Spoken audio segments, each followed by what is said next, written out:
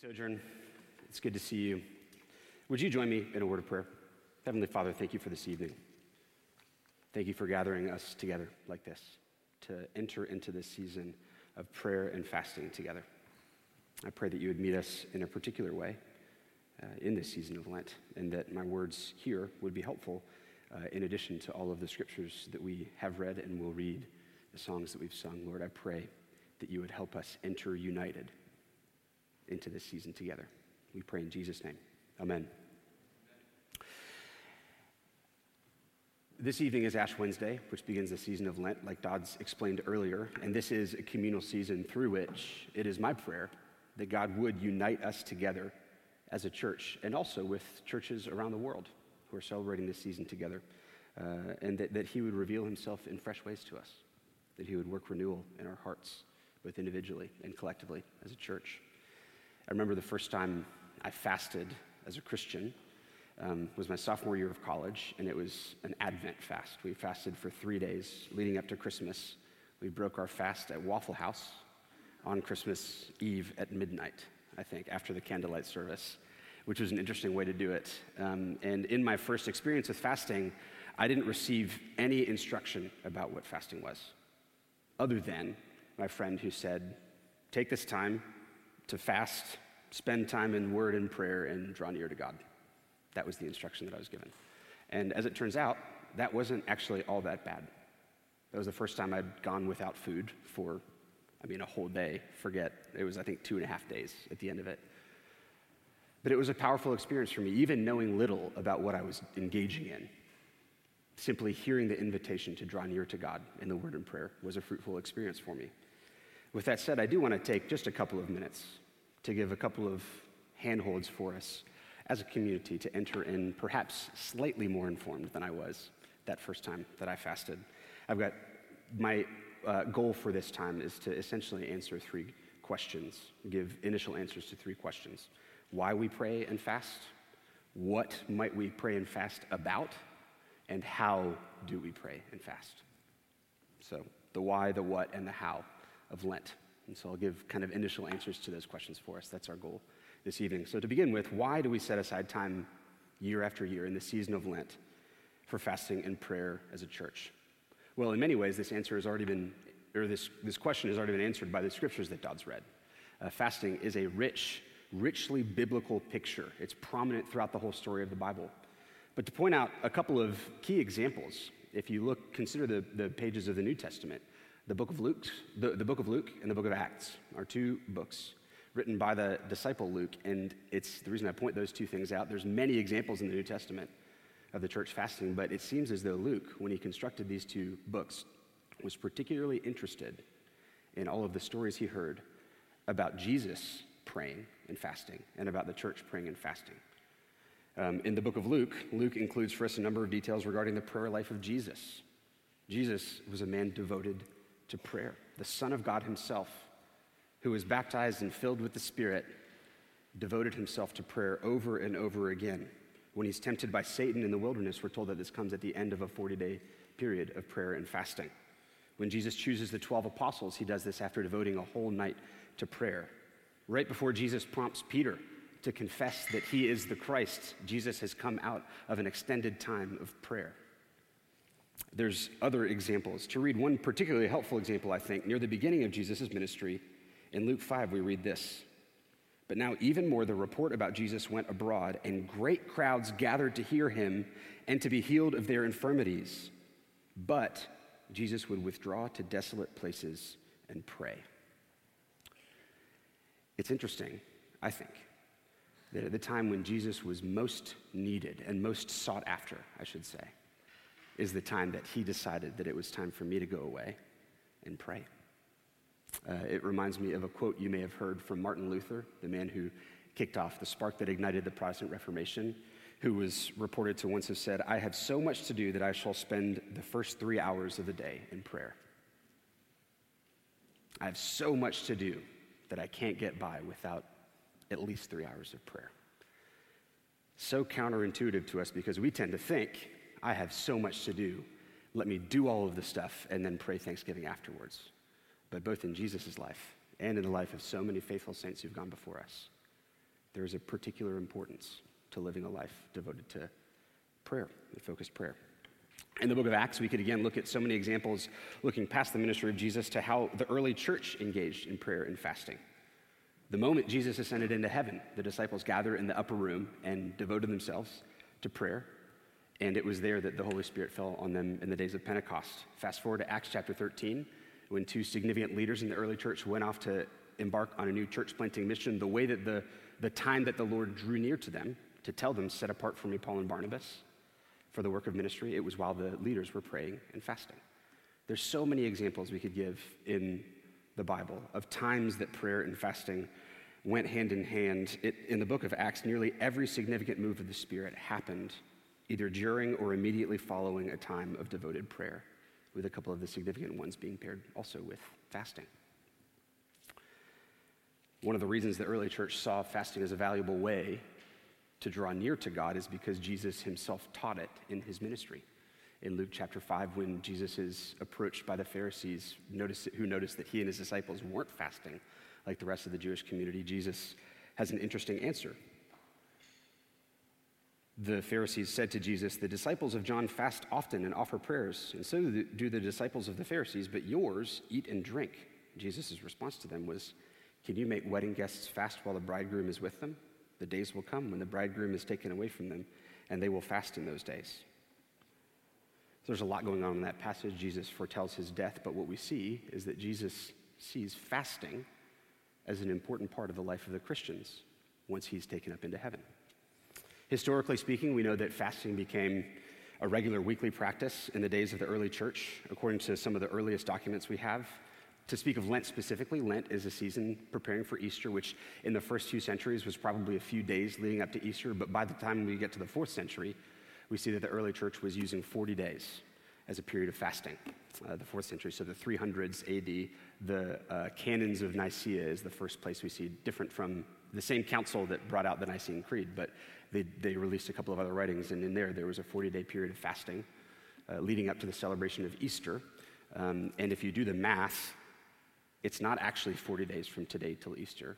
There's 46 days between today and Easter, because from the earliest days, it was seen as inappropriate for Christians to fast on the day of the resurrection, which is Sunday. And so Sundays throughout the season of Lent are breaks from fasting, historically.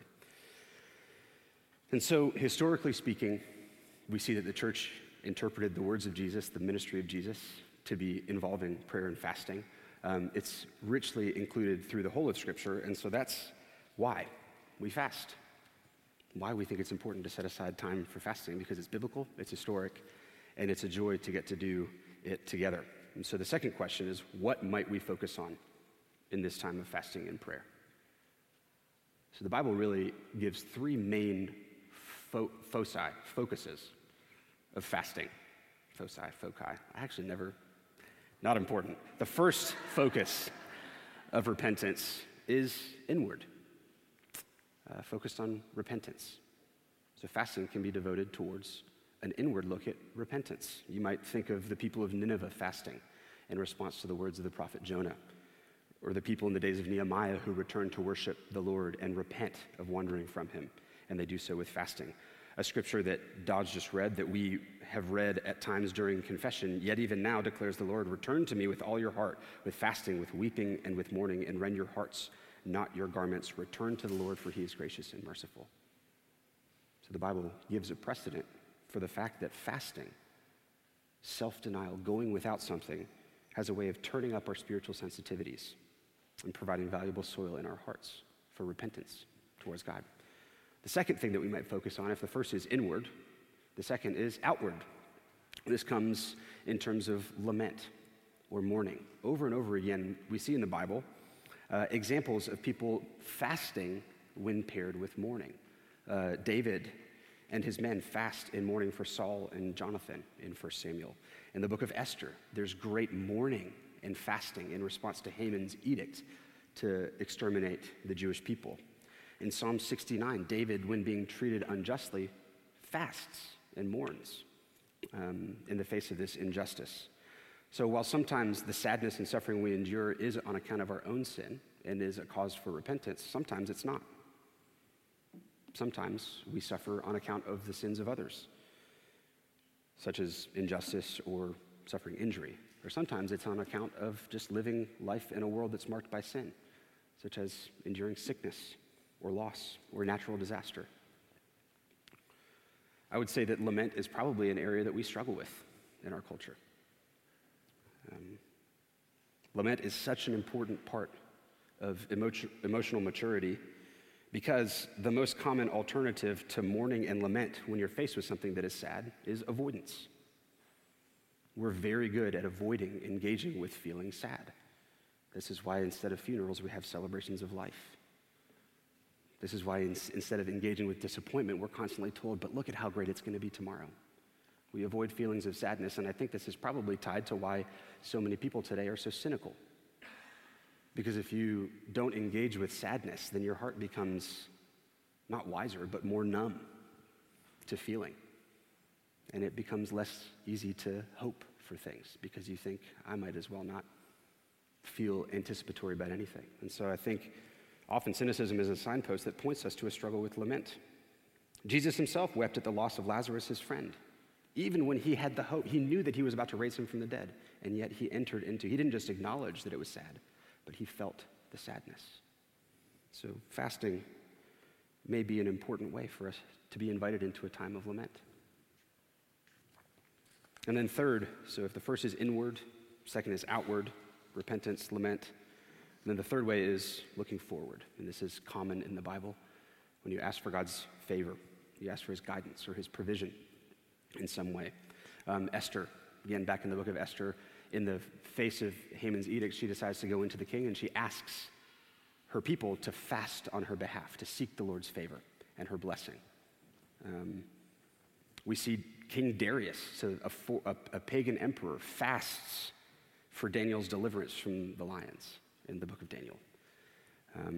2 Chronicles 20, with a bunch of people coming against Israel, King Jehoshaphat sought the Lord and proclaimed a fast, saying, "We know not what to do, but our eyes are on you," pleading with the Lord. And so in addition to an inward focus on repentance and outward focus on lament, there's also an aspect of fasting that could be focused on forward-looking things. God, what would you have me do?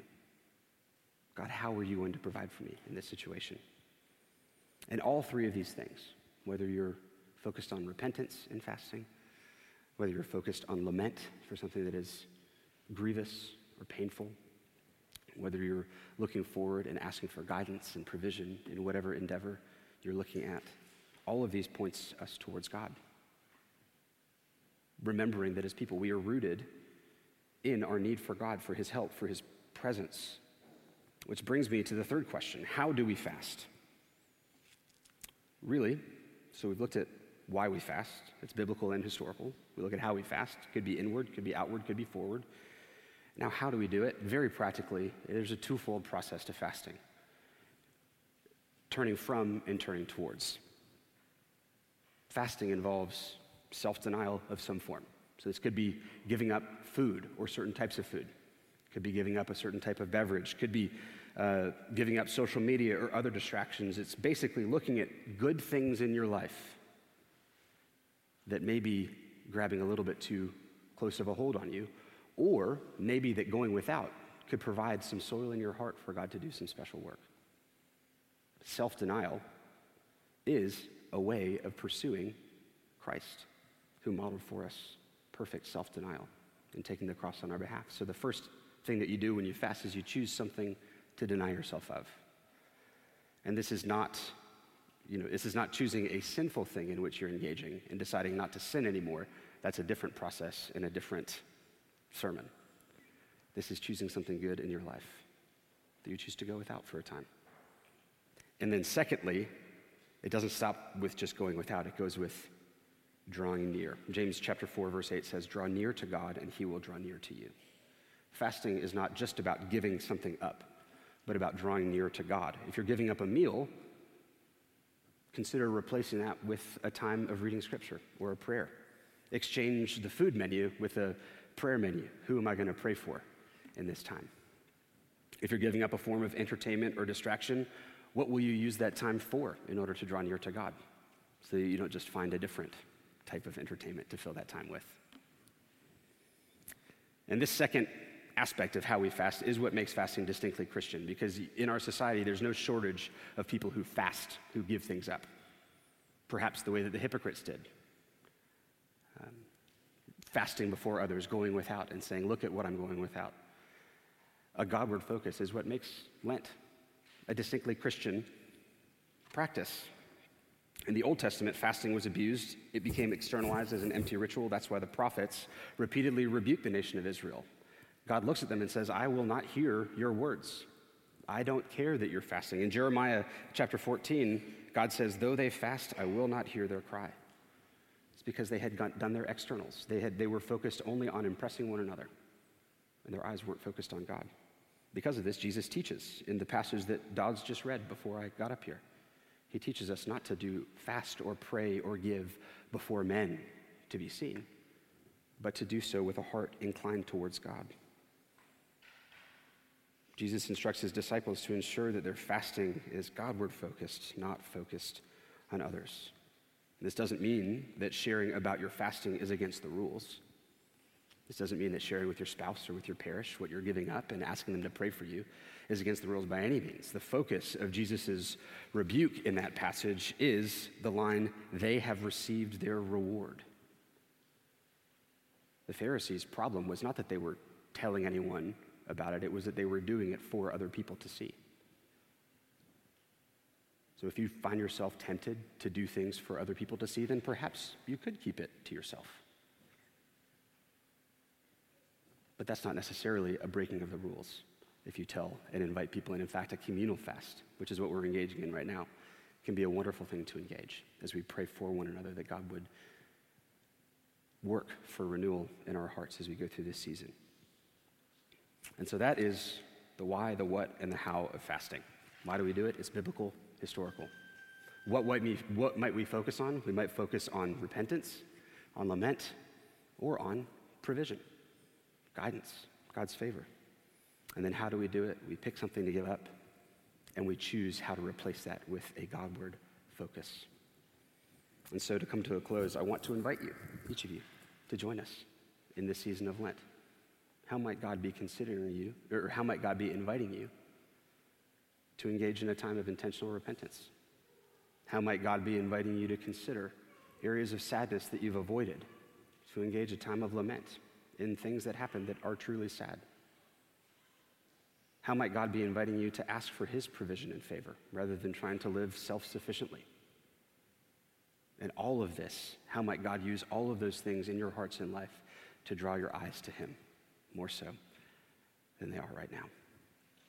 And as we engage together, I pray that this communal engagement of the imposition of ashes is an encouragement, that this is not just something that you're doing alone to earn favor with God, but this is something that we are doing as a community to invite God to work in our hearts and in our midst as we seek to draw near to him, to one another, for the sake of what he's called us to do. Let me pray for us. Heavenly Father, thank you for your word, for the many examples that we see in the Bible regarding fasting. Thank you for every brother, sister, man, woman, child in this room, and for all of the experiences that you've given us. Some of us have a lot of experience with fasting, and some of us may have zero experience with fasting. I pray that for each of us, Lord, you would reveal what it is that you would have us to give up, to go without in the season of Lent. I pray that you would direct our hearts, not towards what could we give up that would be impressive to others, but what could we give up that might provide soil in our hearts to draw, that you could till, that you could work in. So I pray for wisdom. And then I also pray, Lord, that whatever we give up, that you would help us to replace that with pursuit of you. Pray that you show each of us what is the next step in following you. Thank you for this season. I pray for a meaningful engagement, and we entrust the outcome of all of this to you. And thank you that you have us in the palm of your hand. In Jesus' name, amen.